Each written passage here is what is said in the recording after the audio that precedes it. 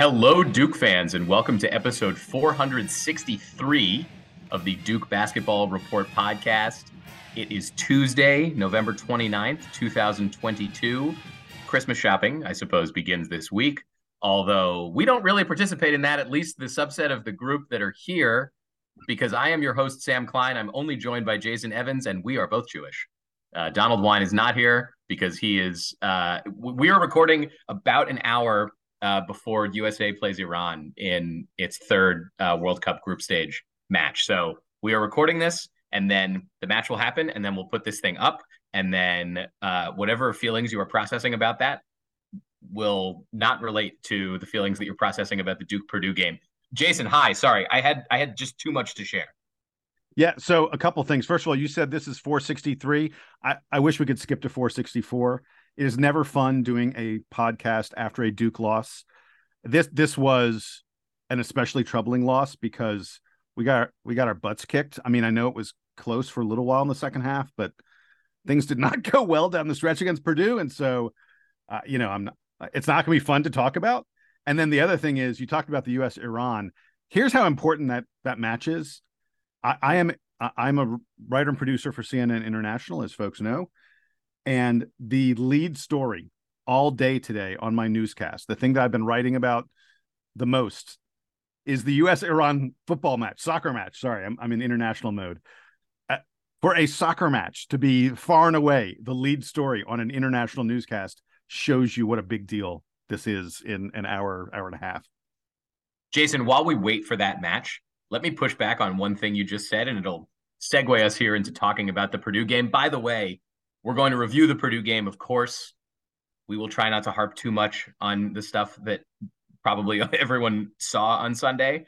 And then we will obviously get to the preview of Duke's ACC Big Ten Challenge matchup against Ohio State, which is coming tomorrow night at Cameron Indoor Stadium. And again, before I get to the Purdue match, the most important thing is that I will be in attendance at the Duke Ohio State game, thanks to a DBR listener. So we'll talk more about that after the break. But Jason, you said that Duke sort of came back a little bit or made it close against Purdue in the second half. I'm going to push back on you. According to the KenPom win probability chart, Purdue was at least 83% likely to win this game throughout the entire second half. That percentage climbed to 75% with like 11 minutes into this game. Purdue basically ran away from Duke from the start, and there was like no response that Duke had for Zach Edey. So let's talk about that, but let's start with headlines. So I want to get your headline. There were a ton of great listener headlines from this one. I think it's a combination of us telling you all to send us your headlines and the fact that this was an emotional one. People really we were getting headlines. I was watching this in my inbox. We were getting headlines before the game was over, like 3-4 minutes left in the game. We were starting to get headlines. I don't like this mentality from the listeners. I think you all need to go back and watch Gone in 54 Seconds a few more times before you start sending us, headlines with 4 minutes left in the game. But we understand. Well, and we got one play of the game that I wanted to mention. A play of the game nominee from Chris Berry. Chris Berry wrote to us and he said, "My play of the game was me turning the TV off with 8 minutes to go." Yeah, I like that one. So, Jason, give me your headline. I'll give you mine, and then I want to shout out a few of the listener headlines as well. Okay, cool. My headline, and a lot of people played off of this. My headline is Duke fails to scale Mount Edey. That dude is a mountain. He is huge. I want to point out something. Derek Lively is 7'1", and he looked tiny. Like Ryan Young is a legit college center. Ryan Young is a good college center. A big college center. He's yes. These guys looked so small next to Zach Edey. It was terrifying. This is the same conversation we had over the summer when we were watching the Victor Wembanyama highlights, and then there were the pictures, the pictures of him with Rudy Gobert. It's like, that Rudy Gobert is like 7'2", right? So, Zach Edey is enormous. I merely had I was feeling like Homer Simpson this morning, so that's my very simple headline. I wanted to read one from listener Jared Strauss. I don't know if Jason, if you were going to pull this one out. Yes, I pulled out three that I like. Jared's was one of them. Go for it. So Jared's was Boilermakers tall boy leaves Duke without a shot. Apologies to the There are teetotalers, three. but There are three separate alcohol references in there. I really love it. Well done. Well yeah, done, Jared. fantastic. Which ones did you like, Jason? The other ones I liked. Lee Maxson came in with steam from Boilermakers makes Duke's freshman evaporate. Ooh, Pretty good. And then Clinton Weaver, who writes to us quite often, said Zack Attack dooms Duke, which I just anytime you can go Zack Attack. yeah, that was a good one too. All right, so do you want to start with good? Give me and I am almost sure that I know we have not pre-coordinated this. I am almost sure that I know what your highlight is from this game for Duke. Not in the like highlight play, but in the standout performance in this game from Duke. I mean, well, it has to be Tyrese Proctor, Certainly. of course. But the let me start with Tyrese Proctor because he showed a really superior mid-range game. He also led the team in assists in addition to scoring a lot of points. He had just one turnover. 7 of 9 on his 2-point shots, and that's what I was talking about with that mid-range game. Almost all of those 2-point baskets, the 7 of 9 he shot from 2, were short to medium range jumpers that came from him sort of probing the defense, probing the lane. And this is the Tyrese Proctor that NBA scouts have been raving about, and who NBA scouts see as a likely first-round draft pick next year. We really need him to be more consistent. Because goodness knows you and I've had games even very, very recently where we talked about how poor Tyrese Proctor played. And there's been a lot of talk, is it time for Jalen Blakes even to move into the starting lineup ahead of Tyrese Proctor? When you see a game like this, you see why Tyrese Proctor is in the starting lineup, why he is playing big minutes for Duke, and why he has such a bright future. I just want to see it a little more consistently. But I loved that Tyrese Proctor was looking for his shot. He was hunting that mid-range pull-up that's sort of similar to his step-back shot that I've talked about so much, where he sort of jumps backwards on it, so he creates extra space for himself. He looked great, especially early in the game. I thought Tyrese Proctor, looked really, really good. He is really one of the very, very few players on the team that had even a moderately decent game, even though he was very poor from three-point range, just like everyone on the team was. And we've talked so much about how well the bench has supported in Proctor's lack of production so far this season. Jalen Blakes and Jacob Grandison combine to score 0 points in this game, and were not the sort of effective game changers that they have been, replacing Proctor and some of the other wings at points during the season. Where look, we've said that like one of the best things has been that you can bring those guys off the bench. And I was speculating on the last show about is Jalen Blakes going to be in the starting lineup?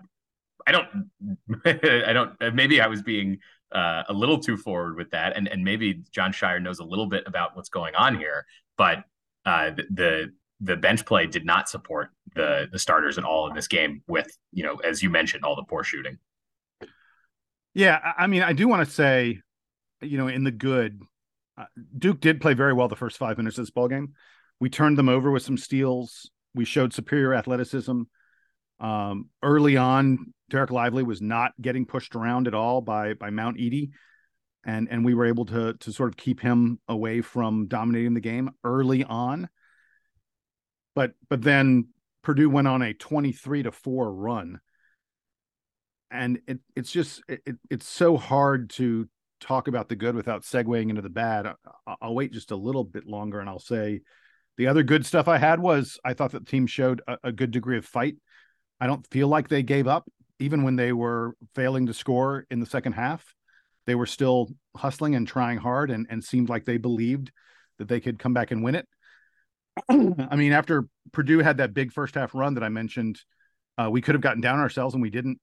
They cut it to 7 with about 9 minutes left in the second half, and I thought that Duke was going to make an even more of a run from there.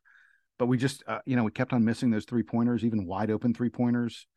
And then the only other thing I had in the good was I was very intrigued that Duke switched from a man-to-man to a zone. It seemed to flummox Purdue at times, and it gave us a little bit of life. And I like we've talked a lot about how versatile this team is. I like the versatility that we can play some zone like that.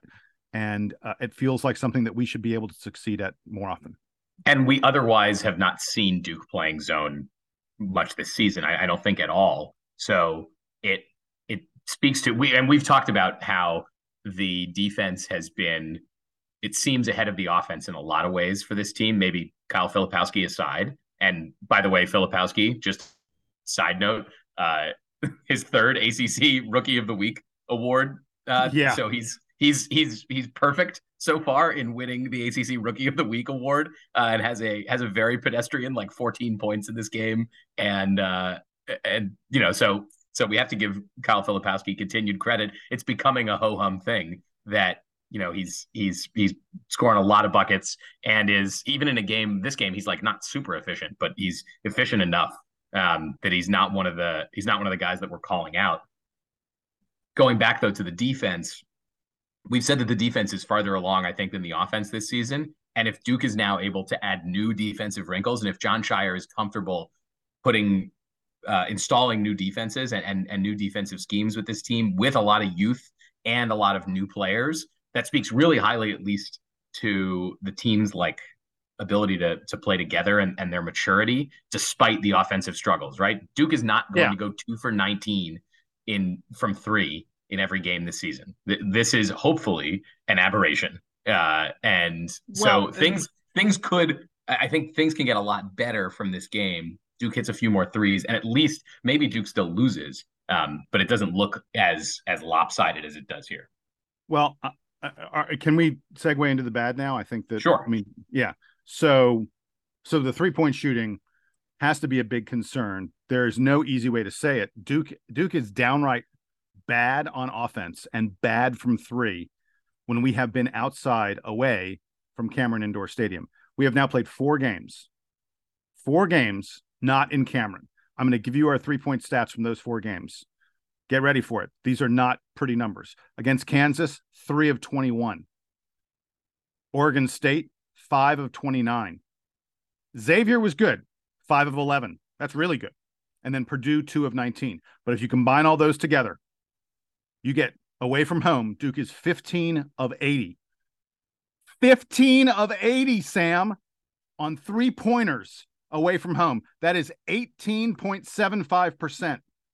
My friend, that sucks. You cannot win basketball games against decent opponents shooting 18.75% on 3-pointers. You just can't. I don't know why this reminded me of this in this moment, because we've certainly talked about bad 3-point shooting before, and my mind wandered to, one, the historical accusation that Cameron has soft rims, which has helped Duke's 3-point shooting in the past. It's so silly. I mean, because the opponent would have it too. Because the opponent gets the same benefit. They don't change out the rims that each have. So then here's the thing that I came to. For folks who went to Duke, there is I don't know if he's still working there. If he is, and I know there are folks in the pro shop that listen to this show. So email us, dbrpodcast@gmail.com. If Tim Miller is still coaching Duke undergrads in golf class at the Washington Duke Inn, where I took golf class for one semester, and Duke quarterback Sean Renfrey was my partner in that class, which was extremely fun. Pretty cool. That was fun. Tim Miller, his most famous golf practice trick is that he would dig small holes for putting practice. So you had to practice getting the ball directly in the hole and not hitting the sides of the hole. So I assume he didn't invent this. I assume that this is something that real golfers are doing all the time, but he would refer to that as Little Larry. And I propose that Duke needs to install some Little Larry rims to get the 3-point shooting sort of in line, get some Little Larrys up in the K Center, and maybe they'll figure it out. Maybe they'll get better. Maybe the rims are just the wrong size to practice on. I thought it would be impossible for us to shoot worse than we did against Oregon State from 3, and I was wrong. I mean, that was the difference in the game. Let's be clear. I mean, Roach, Proctor, Mitchell, Whitehead, Grandison, and Blakes. Those are our perimeter players. Those are the guys playing on the outside. Those guys combined to shoot 0 of 13. And 0 of 13. And a lot of them were wide open. A lot It's of the, bad. yeah, It's bad. So they were, so oh, let's agree that yeah, if Duke has a great shooting night against Ohio State tomorrow, we are not going to overreact, yes. and we are going to wait until the game next Tuesday at Madison Square Garden against Iowa. NBA rims, they're not changing those out. So we will find, and by the way, big sight lines, the whole thing, like, one of the things that we always talk about as being important about these neutral site games is that they mimic the feel of being in an NCAA tournament, which is Yes. not a great indicator for this team right now. But Duke gets one more shot at that neutral court atmosphere next Tuesday in MSG.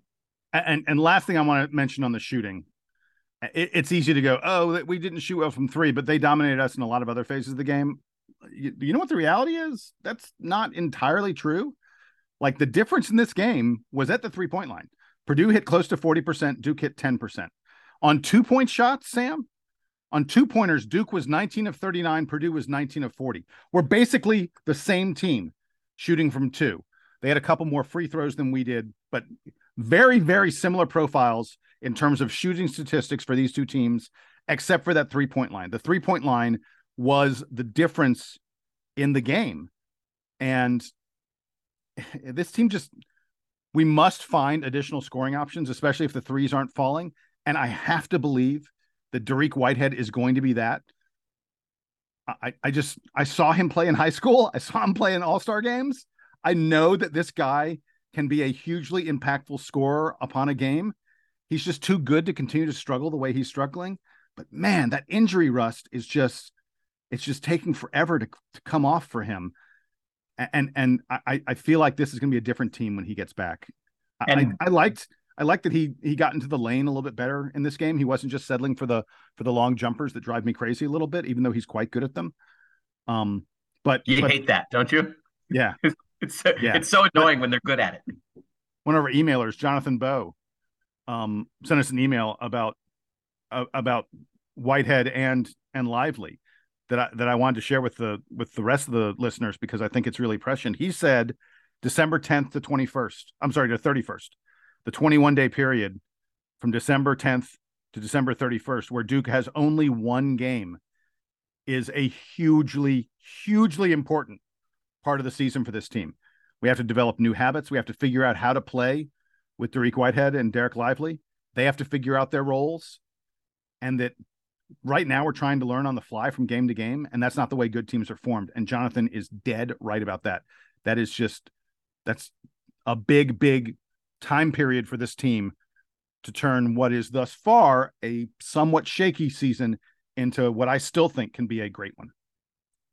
And I certainly hope that Jonathan has the right point there. I have been sort of thinking about how it, especially for Lively, whose injury I thought was going to be less severe than Whitehead's. I think the assumption on Whitehead is that he was going to be out for a while at the beginning of the season, and then even when he came back, it was going to be slow going.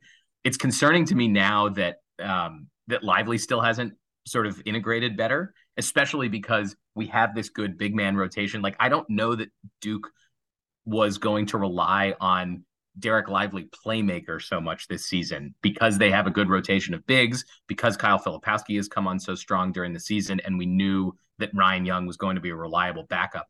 For Whitehead, there's probably a little bit more stress that, like, he needs to be a big playmaker. He needs to be a focal point for Duke. And so I'm sort of willing to let that slow roll a little bit more. I am concerned about Dereck Lively's ability to come back here. And I hate making this comparison, but I'm getting shades of the Harry Giles situation from a few years ago, where he was healthy, but he wasn't really healthy yet. He came back, and we never really saw the peak Harry Giles when in his year at Duke. I don't know, I certainly don't know details about the injuries and stuff. I mean, so it reminds me of this situation only because he was such a star high school big man, athletic, blah blah blah. I don't know if it's going to turn out like that. And maybe it'll happen this week. Maybe we'll come back from the long extended Christmas plus exams period, and all of a sudden Lively and Whitehead will be back in shape and better integrated. Maybe I just have to give it time.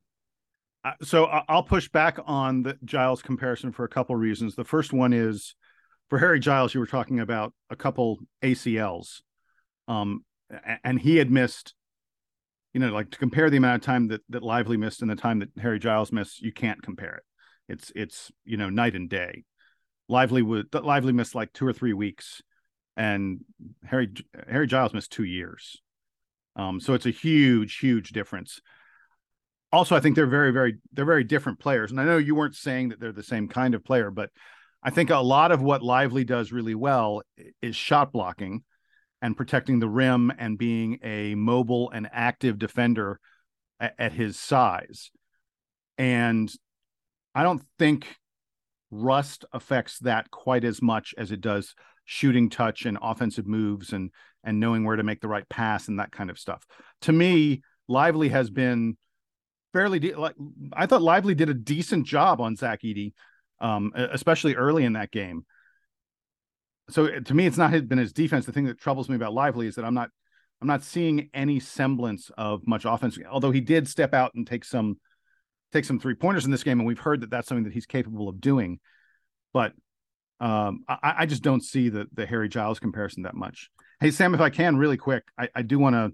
I got a couple advanced stats that I want to go through just very quickly before we wrap up the bad here. So first of all, it's not an advanced stat, but something that I look at when I'm thinking about a game from a statistical standpoint is where did you take your shots? Look at the shot chart. The Duke defense did a very poor job of forcing Purdue into shots they did not want. If you can go to ESPN's pages about this game, and one of them, the play-by-play page, includes a shot chart. Look at the Purdue shot chart. It is stunning. Everything Purdue took in this game was either a three-pointer, very efficient shot. Three-pointers are always efficient, or in the lane. And not just in the lane, but like literally in the middle of the lane, like in front of the basket. Zach Edey. Well, and not just Zach Edey. It was other guys in the team as well who got in there. It was mostly Zach Edey, but it is amazing. Like if you could design the perfect shot chart, it would be what Purdue did in this game. I'm almost surprised they didn't score more than they did in this contest. When you look at that shot chart, then you look at the Duke shot chart, it's all over the place. And it's clear that, part of it is we were a little more desperate. Part of it is we have guys like Roach and Whitehead and Proctor who don't mind taking sort of mid-range jumpers that are not the most efficient shot for the most part. But man, it is, if you just look at those shot charts, you're like, you can tell who won the game.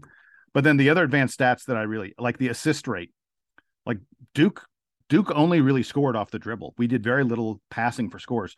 Duke only assisted on 38% of our shots. Purdue, meanwhile, their assist rate was 65%, which is not like the hugest number, but it's a pretty good number. And then the other thing that stuck out, this Duke team has buttered its bread this season on offensive rebounding. We've talked about it. We've been like the best offensive rebounding team in the country. Against Purdue, coming into this game, just for perspective, our offensive rebounding rate was like above 44%. I forget the exact number, but it was right in that 45% range. In this game, Duke's offensive rebounding rate was 28%. Purdue, meanwhile, 41%. So even when they missed a shot, they were pretty darn likely to get the rebound. And for them to beat us on the boards the way they did, they beat us by 11 on the boards. Not only had Duke not been out rebounded all year, but we'd been beating teams by double-digit rebounds every single game up until this game. It is remarkable what Purdue was able to do to us. Part of it is to give me concern about Duke, but part of it is also to say, hey, tip of the hat, Purdue, man, they were outstanding. And by the way, Duke is going to play another good rebounding team this week in Ohio State. That's the one coming up tomorrow night. So this is one where Duke has to turn around the tape specifically on one of their strengths really quickly. They presumably flew back to Durham on Sunday, so they had Monday and Tuesday to rest, recover, plan again for this upcoming game. Speaking of that, Jason, let's take a quick break. Or I guess we should do our highlights from this game if you have any. No, I thought about having I looked at it and I was like, okay, what am I going to pick? What's my favorite? There was not a favorite play. But I forgot to mention, by the way, the scoring droughts in this game. We're supposed to be all done, but I had this in my notes and I just skipped over it. I just got to go back to it. The scoring droughts in this game are something you don't see from a Duke team. With 9:17 left in this game, Tyrese Proctor made a layup to make the score 62-55, and Duke scored one more point the remainder of the game. One more point in the final 9:17, and that point was a free throw by Kyle Filipowski with 7 minutes left. 0 points in the final 7 minutes. That is just a devastating scoring drought. And in the first half, we had like a 5-minute run from the 13-minute mark to the 8-minute mark where we only scored 2 points. Yeah, I talked earlier, about the value that Dariq Whitehead will provide to this team when he is back. Duke has there's got to be a guy who goes, you know what? Hey, we're struggling right now. I'm going to take it on myself to make sure that we get off of the number 18 or we get off of the number 55. Sometimes it's just you're stuck on a number. And man, but no, sorry to get back on point, Sam. I have no favorite play from this game. Fine, I won't have one either. Let's take a break, Jason. We will preview the Ohio State game, and then we do need to talk very briefly about the fact that Duke just wrapped up an 8-4 football season with a comeback win against Wake Forest, and some revealing news about future ACC basketball scheduling. So stick around for all of that.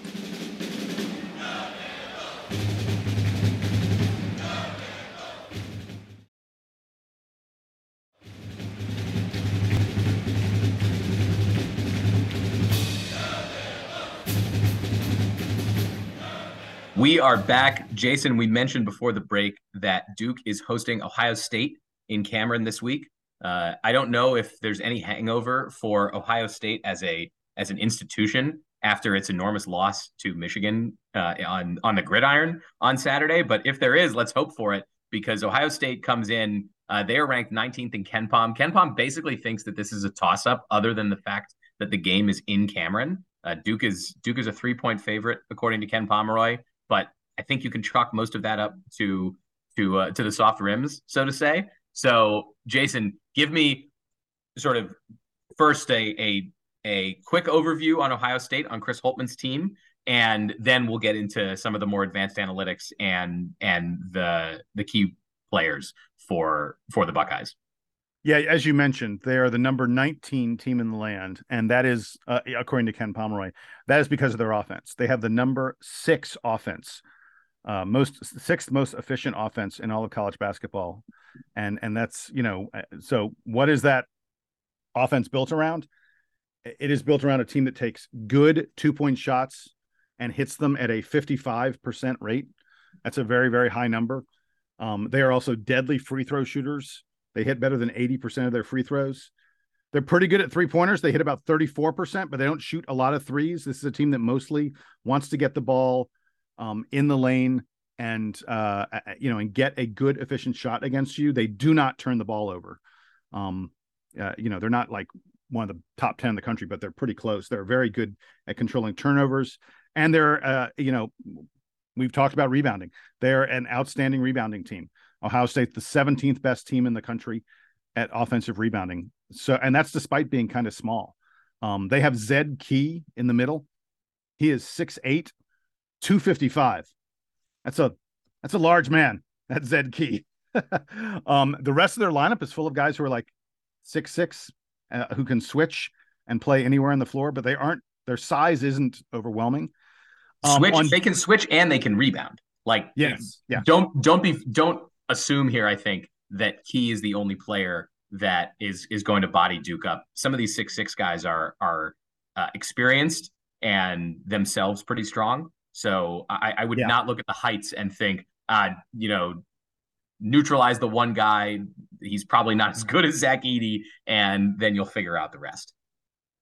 Yeah, the other statistical things that jumped out at me is they're very good. They're outstanding at defending the 3-point line. Their opponents have hit just 26% of their 3-pointers in the season. Duke, as we have noted, has struggled on 3-point shooting. Heck, there have been some games where 26% would be good for Duke. But Ohio State is just really good at defending the 3-point line. And they're one of the few teams that's able to do that while not sacrificing 2-point shots. Their opponents only hit 44% of their 2-pointers. The one thing Ohio State does not do very well is they don't turn you over. They don't get steals. They don't get many turnovers at all. Their game is to get you to miss a contested shot and then grab the rebound. Their game is not really to turn you over and rush the other direction. They're a team that just a few days ago lost to San Diego State, and you would have thought, oh, maybe this Ohio State team isn't. I mean, San Diego State's good, but they're not like amazing. But then they're now ranked 18th in KenPom. San Diego State's 18th, or at least they were when Ohio State played them. Yeah. I mean, they're good. So they're good. Yeah. So Ohio State lost that game and then turned around. Sorry, they are 18th now. They're 18th now in KenPom. So, but your point is well met that it's not, they're not Houston. They're not Kentucky. Exactly. Yeah. So, but anyway, the point I was going to make was after losing that game to San Diego State, Ohio State turned around and beat Cincinnati by 30 or almost 30. And then they took out Texas Tech by 7. Texas Tech is good. We know that Texas Tech is a quality program, and Ohio State took them out. This is going to be a difficult opponent for the Blue Devils. This Ohio State team is impressive. And you mentioned Zed Key, who, as you said, is the big man for Ohio State. One other guy who gets a ton of it's not really minutes. They play a fairly deep bench of guys who are playing between like 12 and 26 minutes or so. They have 9 of those guys, but one of the guys who gets a lot of the touches for them is Justice Sueing, who's one of these. I mentioned that there are a few of these guys that are bigger. Bryce Sensabaugh is another sort of wide body, but he's only 6'6". He comes in, he's a freshman, and he comes in 6'6", 235. Justice Sueing is a 210 pound 6'6" senior who I believe he transferred into Ohio State. This is his 5th year, and he will muscle Duke. As much as Key is like the main guy rebounding the ball, Justice Sueing can also pull down his fair share of offensive rebounds. Sensabaugh is a pretty good defensive rebounder. So look for those guys to be getting a lot of touches, and for Duke to be trying to stop the offense that runs through not big men per se, but bigger guys. Their starting point guard doesn't get as many of the touches. He's more of a facilitator. You mentioned Sueing transferred from Cal, but he's been at Ohio State now for 3 years. Right. And this is an Ohio State team that, it's sort of interesting when you look at like who's getting minutes and the such. They've got several freshmen. You mentioned Sensabaugh. They've got a couple other freshmen who are in the rotation who are getting significant minutes. But other than those freshmen, it's all like juniors and seniors. Almost all exclusively seniors. Zed Key is a junior, but the rest of the guys who play are all seniors. So this is going to be a team. Duke is a team of teenagers. Ohio State is a team of guys in their 20s. Well, depending on how well Jacob Grandison plays. If Jacob Grandison plays well, then right. Duke is a team, right? If he gets 25 minutes and hits 4 3-pointers, all of a sudden Duke has experience. But if Jacob Grandison is limited to 7 minutes, no points, and lets a couple guys blow by him, then Duke is a young team. So, Jason, before we touch on football very quickly, we have to quickly talk about the basketball scheduling news. This is not typically in late November is not typically when we talk about scheduling news. Usually we don't find out more about scheduling at this point in the calendar, but the big news as a sort of downstream effect of the Big Ten getting ready to renew its TV deal is that the wait. What happened was the Big Ten actually signed a new deal with CBS and Fox, and I think NBC is also involved. Oh, right. It's mostly involving football. It's about an $8 billion with a B, an $8 billion deal, but it takes Big Ten basketball off of ESPN and ABC, and as a result, ESPN still has the ACC and still has the SEC. So right. The ACC Big Ten Challenge is going to conclude after this season, after this week, I suppose, will be the end of the ACC Big Ten Challenge. Maybe we will mourn its death. Duke was very successful for the most part in the ACC Big Ten Challenge, but starting next year, the ACC is going to be matched up with the SEC in a basketball challenge that looks very similar to the ACC Big Ten Challenge. So where Duke will no longer get to play the likes of Ohio State and Michigan State and Wisconsin, some of their most traditional opponents. I think Duke has played Purdue and Indiana in other years in this tournament or in this showcase. Starting next year, it's going to be the likes of Kentucky and Florida and Arkansas and Tennessee. Lots of good programs in the SEC. I think if you're stuck in your biases from 10, 12 years, 15 years ago, then maybe you don't realize that the SEC is as deep as it is, but the SEC now Really is good. very deep. And like as good as the Big Ten is, I think the Big 12 has been the best conference in college basketball the last few years, but the SEC has been very strong. So what does this mean for Duke? More games against Kentucky, even in the years where Duke doesn't play Kentucky in the Champions Classic, they get a shot at playing potentially at Rupp Arena or Kentucky coming to Duke, which is, I'm sure, the thing that everyone is like most excited about. Kentucky does play. A friend of mine wrote to me after this was announced, and he said, I will be very disappointed if the first game of the ACC SEC Challenge is not Kentucky playing in Cameron.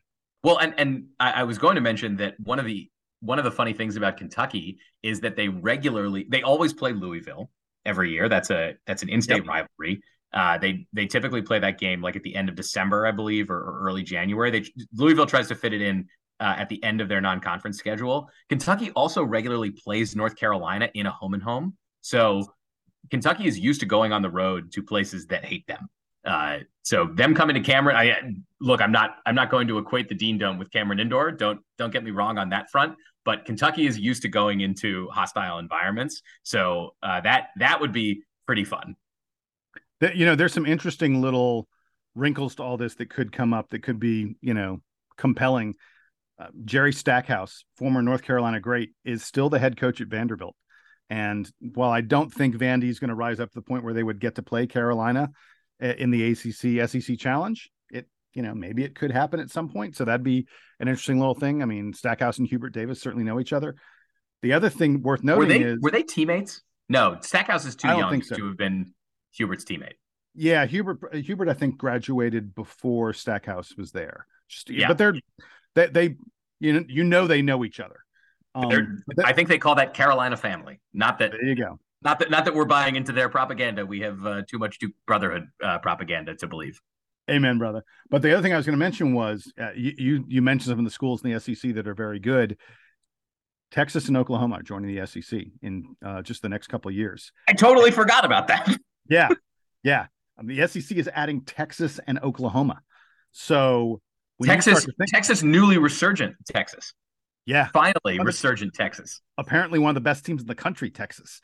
When you think about what the profile of this challenge is going to be and the teams that are going to be worth playing, it is going to be, it's going to be Texas, it's going to be Kentucky, Tennessee, Alabama, Arkansas. Arkansas has really, really stepped it up lately, thanks to name, image, and likeness. Auburn has been good lately.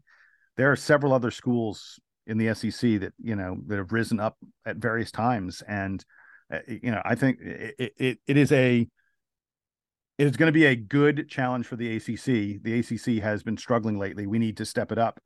You were talking about the rankings of the conferences. Right now, according to Ken Pomeroy, the SEC is just a tiny touch below the Big Ten as the number 3 conference. The ACC is well back as the 6th best conference at the moment.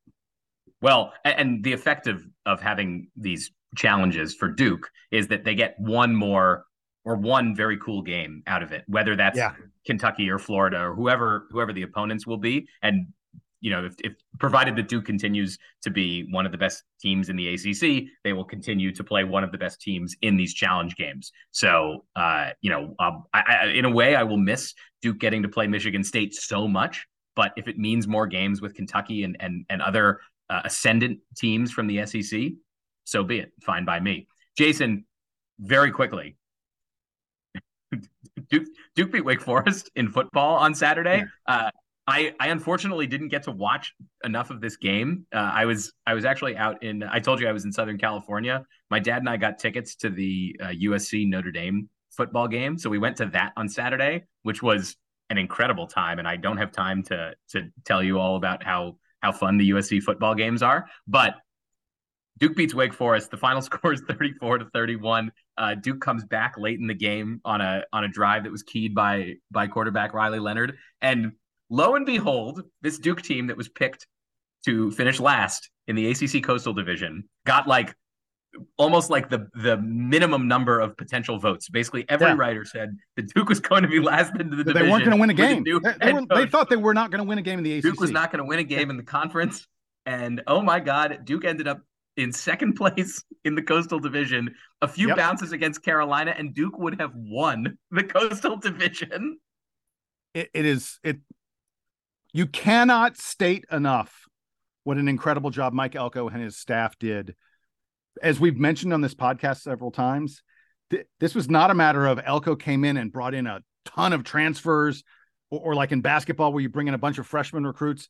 He took the same guys that were non-competitive last year in the ACC and turned them into a team that went 8-4, 5-3 in the conference. And uh, so many close, exciting games. Look, Duke was on the wrong end of a lot of these close, exciting games, but this Wake Forest game was not one. You know, you were talking earlier about the Ken Pomeroy has his little chart of the win probabilities.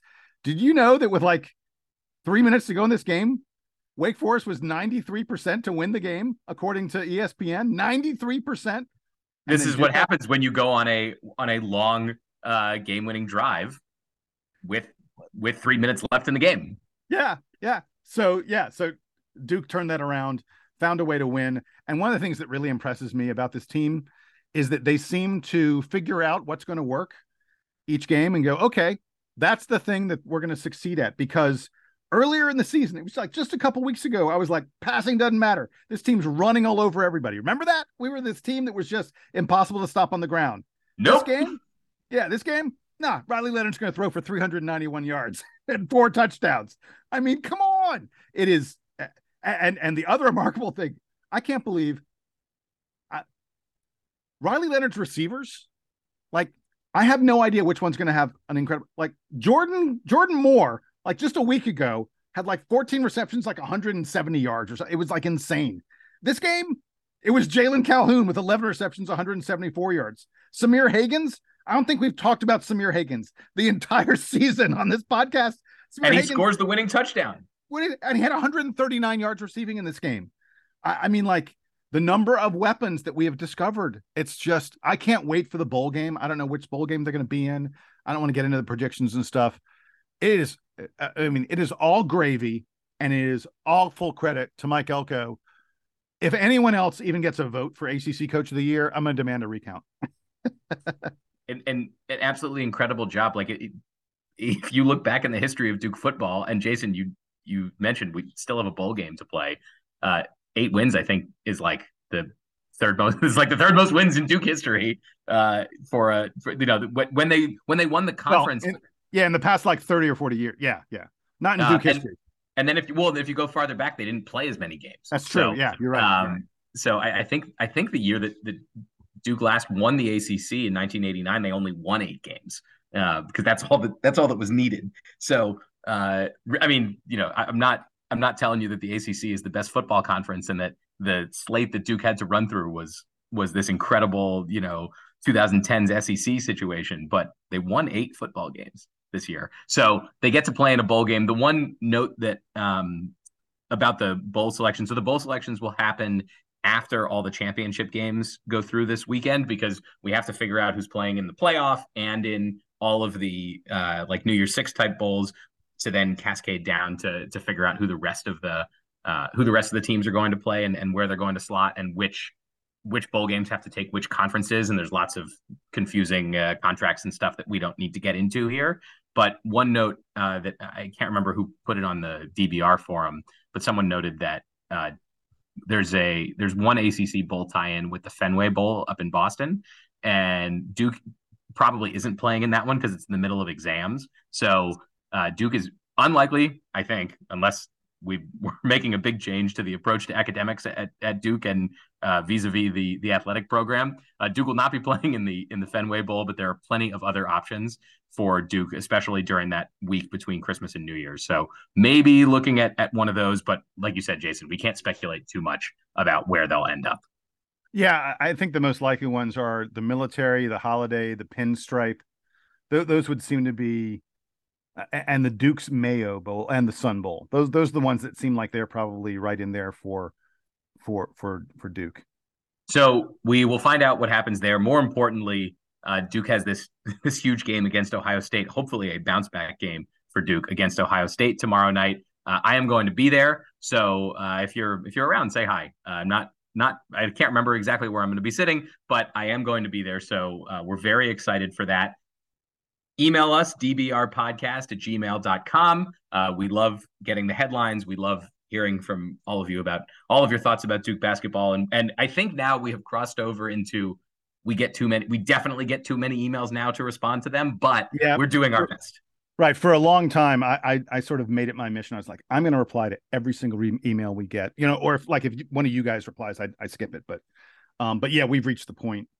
So folks, please know we're getting your emails. We can't reply to every one of them. It's too much, too much love. Doing our best though. I Yes. I should have also mentioned it's podcast listener John is the one that emailed us about the tickets. So I in particular very much appreciate that he's doing that. But in general, we love that sort of thing, and it's nice to have the not just for us, but in general, the DBR ticket sharing community is a good place to be. So it's a good reminder to join the forum. So dbrpodcast@gmail.com. Join the discussion on the forums because we love that. Forums.dukebasketballreport.com. We will be back again very soon to talk more basketball and more Duke football. For Jason Evans, who is here, for Donald Wine, who at this very moment I assume is screaming his head off because this USA soccer match kicks off in just about 20 minutes from when we are recording. I am Sam Klein.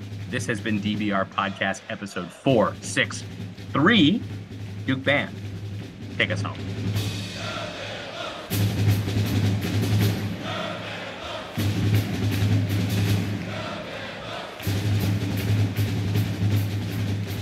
Any thoughts on so we get to go to Universal Studios tonight. If there's one or two things to do at Universal Studios, do you have any thoughts about that? No. Okay. Wait, where are you? You in LA? Florida. In Orlando. Florida? Yeah. I mean, I think all the Harry Potter stuff is supposedly like off the chain. Yeah. I mean, I did it 8 or so years ago. It was pretty good then. Yeah. Yeah. So it's worth the wait. Right. So we only get to be there tonight for like 3 hours. And there's two Harry Potters. Is it a private event? Like, do you guys have your run of the park? Yeah. Yeah. That's not bad. But there's two Harry Potter areas and they're in different places, is my understanding. So I posted on my Instagram earlier. I was like, all right, between Diagon Alley and Hogsmeade, where should I go? And I'm now fielding responses. I will be interested in hearing the results. I will tell you that when years ago, CNN Turner used to buy out Six Flags for a night, and we would get, run that's so fun. And yeah, we would just, I mean, you could do anything you wanted. Like, it wasn't a matter of, oh, this is further away. Yeah. In the park. It was just like, nah, it was. I can't never a line for anything. It was great. I can't tell how far stuff is from the map. So right. I don't know if I can get to both because they do appear to be in like distinct places. They might be like 2 miles from each other. So I don't think it's not quite that big, but yes, it can be a while to get around those places. I know. Did you get to go to Disney at all? No, so I'm at this like corporate retreat that's at Universal. Okay. So I flew here. I got here Sunday night, and I'm staying at like one of the hotels at Universal Studios. Right. But we've just been in like trainings and stuff. Because I will tell you, if you have not done it, both the Star Wars ride and the Avatar ride at Disney, ridiculous. I mean, and also the Ratatouille ride at Epcot, ridiculous. Like the depths that the technology, the immersiveness of the technology is just off the chain. The Rise of the Resistance ride, I mean, like, It's I don't want incredible. to spoil it for you. There's stuff that happens that ride that I was just like jaw on the floor. I was like, I am literally inside the movie right Well, now. I'm never. I don't know when I'd be going. So even if you tell me now, Yeah.